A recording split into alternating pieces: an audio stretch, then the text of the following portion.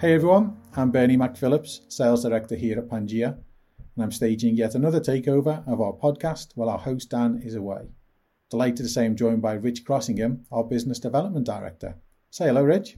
Hey Bernie, what's the weather like with you? It's actually snowing outside just now, quite pretty, but getting a bit bored of it. So bring on the sun, bring on the British summer. I was just thinking, actually, I don't think we can really call you the new guy anymore, Rich. Has it been just over 6 months now you've been with us? Yeah, time has flown.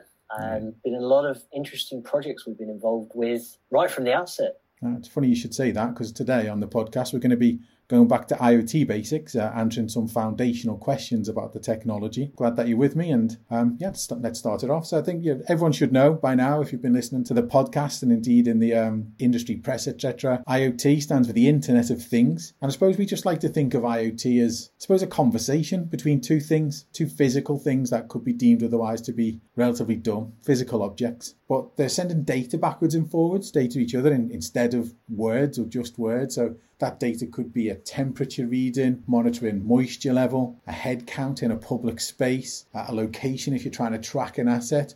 Pretty much you name it, right? Is that what you say, Rich? Yeah, I think it's important to point out that a mobile phone or a laptop isn't IoT. An IoT device is something that has an internet connection, even though it usually shouldn't, like an internet-connected fridge, or if anyone's got one, an internet-connected toaster. Quite sure how popular they are, but yeah, that's what I was thinking of. In that way, on any given day, any person has got a number of direct or indirect interactions with an IoT device. I was thinking especially from health-related products like digital scales and Fitbits and a watch, to your smart home devices like Amazon Echo, to even when you're out and about, if you're out and about, buying things from monitored appliances like fridges and coffee machines, to even using an ATM.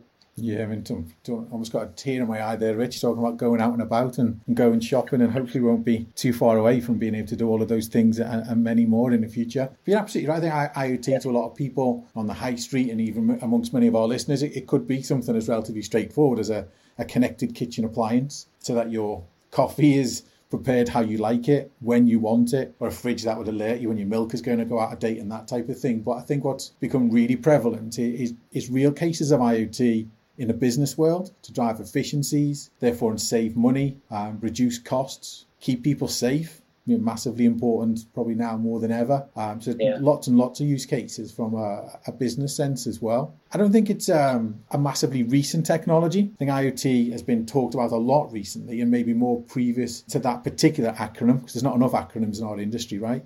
People used to talk about M2M, or machine-to-machine communication, and that would more often then be purely just like a reading, a meter, sending a electricity or a gas reading back to the supplier, so that they don't need to send a person out to do that instead. As it was, IoT for me then became more about outcomes and actually driving an actual outcome.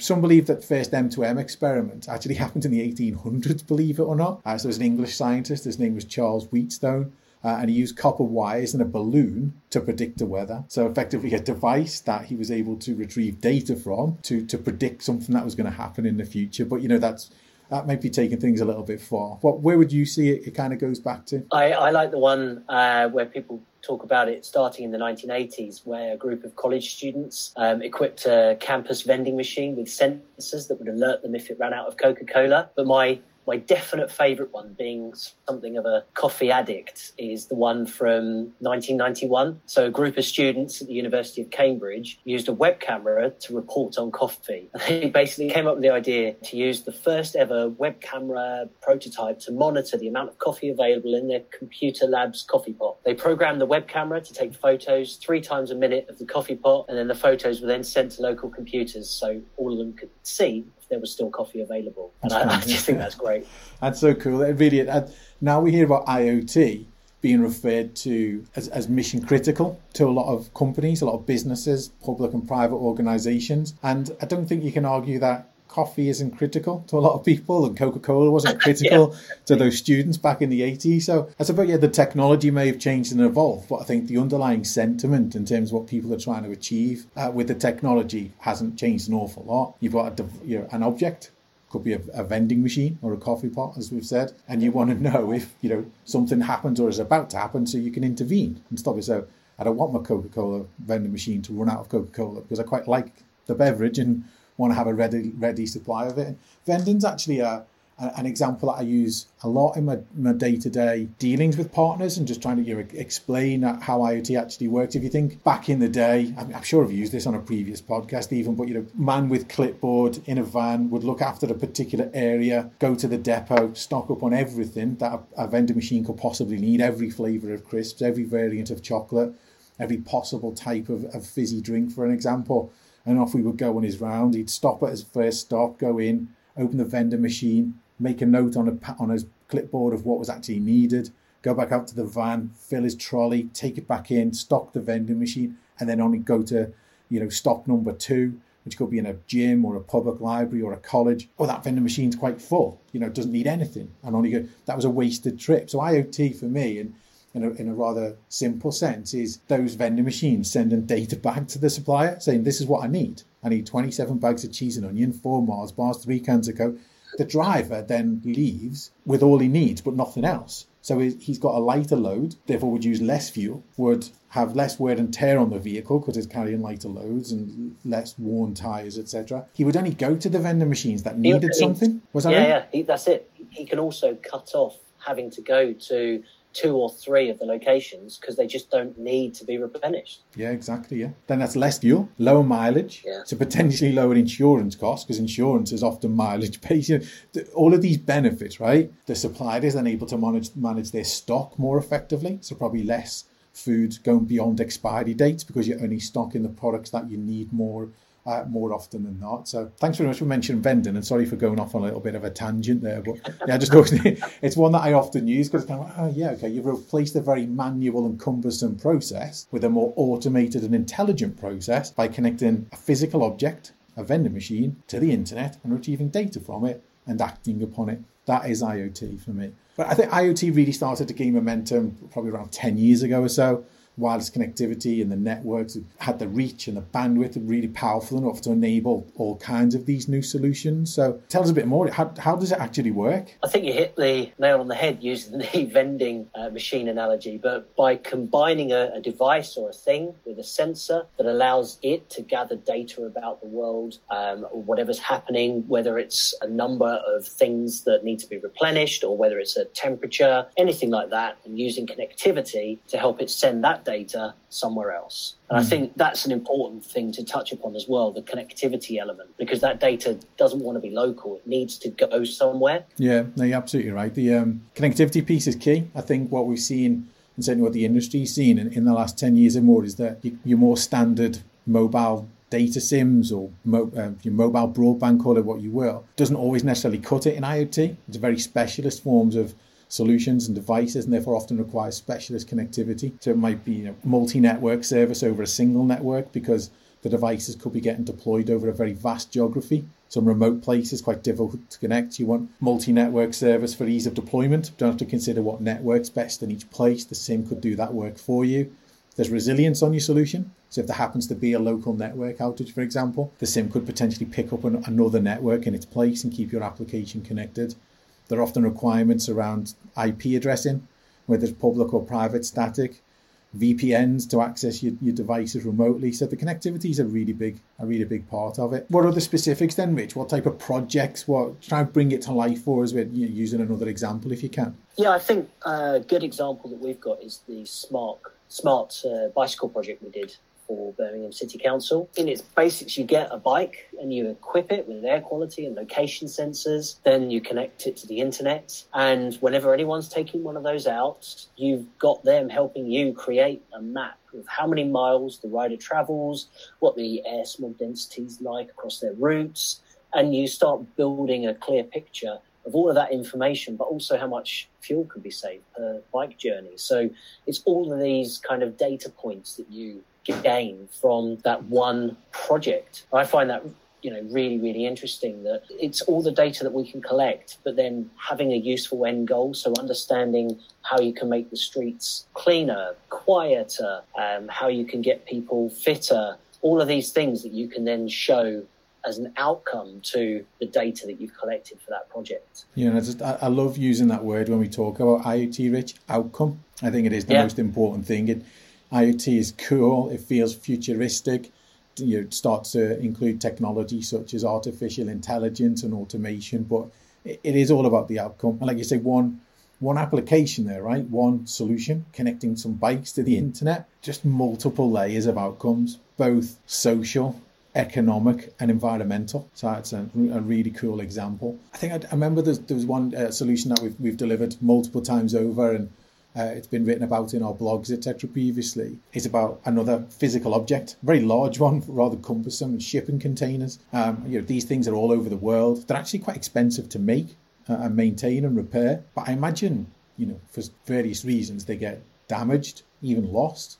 And I suppose if they get damaged or lost, the things in them are also lost or at risk of being damaged as well. And particularly you've got manufacturers sending their produce all over the world, whether it's forms of technology and hardware or clothing or even things that could expire or spoil, like food. So for a manufacturer to be able to track the journey of their product from start to finish and understand where those risks might be, there'll be multiple benefits to that too, right? Absolutely, yeah. It saves it's efficiencies, it's saving money. There's a vast amount of benefits you can see from doing that. Not only just the basic immediate one, which is insurance.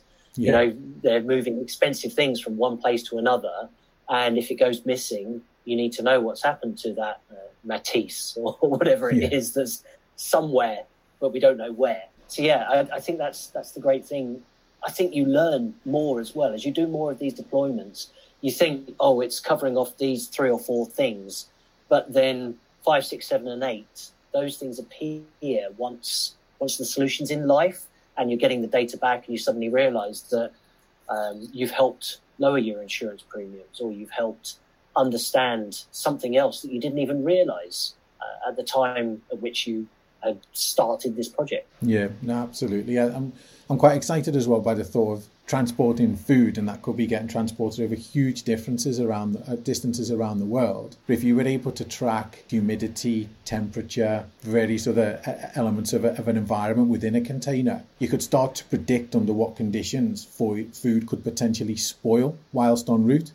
And I've seen and read about examples of diverting shipments when it become apparent that a particular food type or a particular product, it wasn't going to last the journey. It was going to expire before that. And actually, you could reroute and go to a nearer port.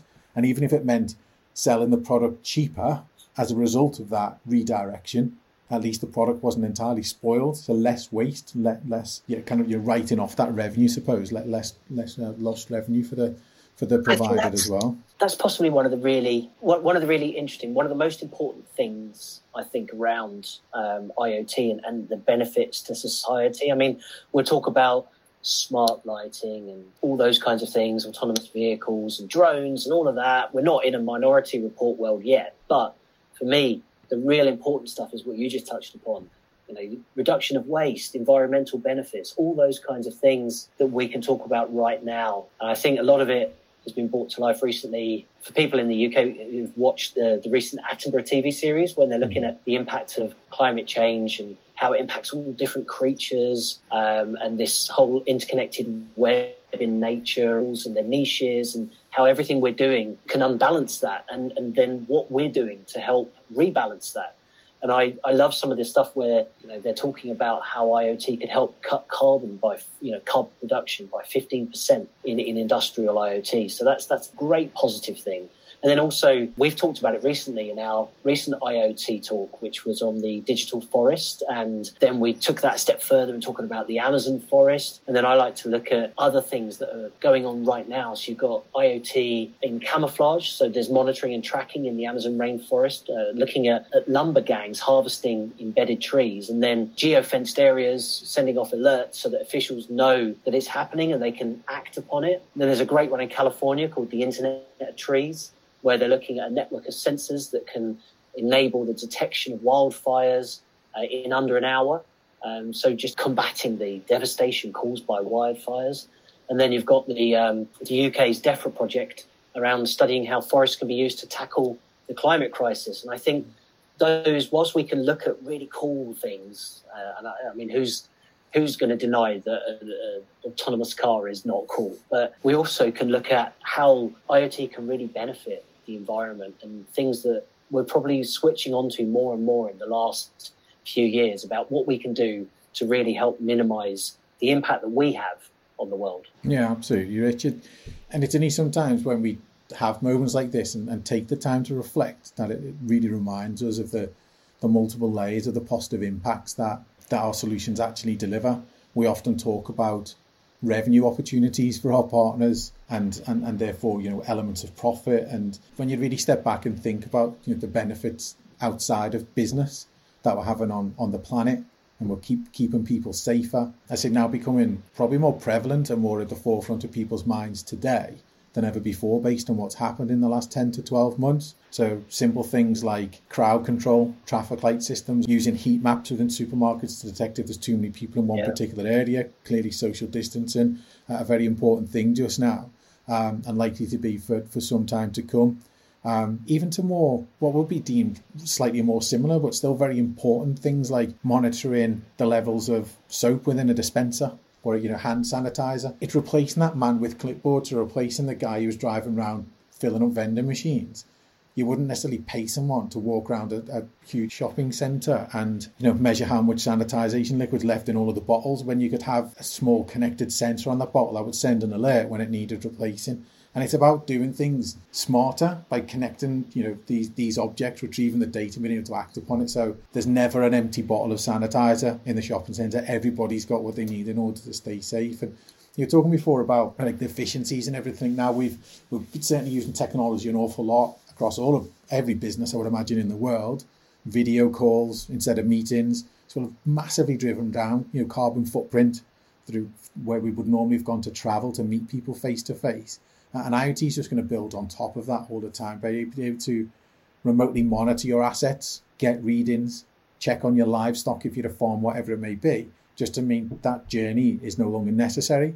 Therefore, less fuel is burned. As things like I was talking before around tyres, insurance, driver behaviour comes into it as well. People just drive a little bit more sensibly if they know they're being monitored. So drives down your insurance even more, less accidents. So yeah, the benefits are just absolutely huge. And say sometimes as simple as a soap dispenser, or then the real cool game changer Minority Report type of solutions that you were talking about earlier, which could be driverless cars, drones, and really cool futuristic things like that. Things that you would typically maybe have only dreamt of seeing in the movies are here, right here and now, and will become more prevalent in the future. I think in short, it's efficiencies are driven by IoT. Massive increase in sustainability and look after our planet.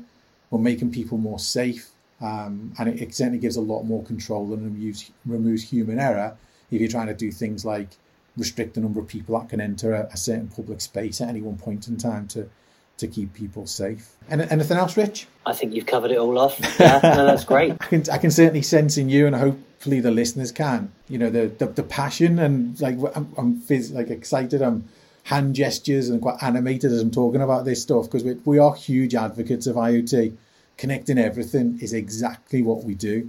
So I think it's fair to say, Rich, right, we're happy to answer any more questions that our listeners might have, talk about any IoT projects that they might want to start or help support with. You can get information from our website, check out our previous blogs, or indeed just give us a call, Rich, right? Absolutely, yeah. We welcome it. Oh, awesome. Really enjoyed this. I'm not sure we'll let the resident host back. Maybe you now just do this every month, Rich, right? Yeah, actually, unquestionably, we should be doing this now going forward. So, yeah, it'll just become the new norm. Yeah, excellent. That's what we'll do. Listen, thanks very much, everyone. Please take the time to follow us on social media. We're on LinkedIn, we're on Twitter. Please go to our website and take the time to sign up to our newsletter. We promise not to bombard you, just a monthly newsletter. A lot of exciting IoT news and what's going on within Pangea and within the industry in general. We'd love to hear from you, so please make contact. But I think for now, thanks for listening. Thank you, Rich, for your extremely valuable and insightful contribution. I look forward to doing this again soon. Cheers, Bernie. Thanks, everyone. Take care and speak to you soon.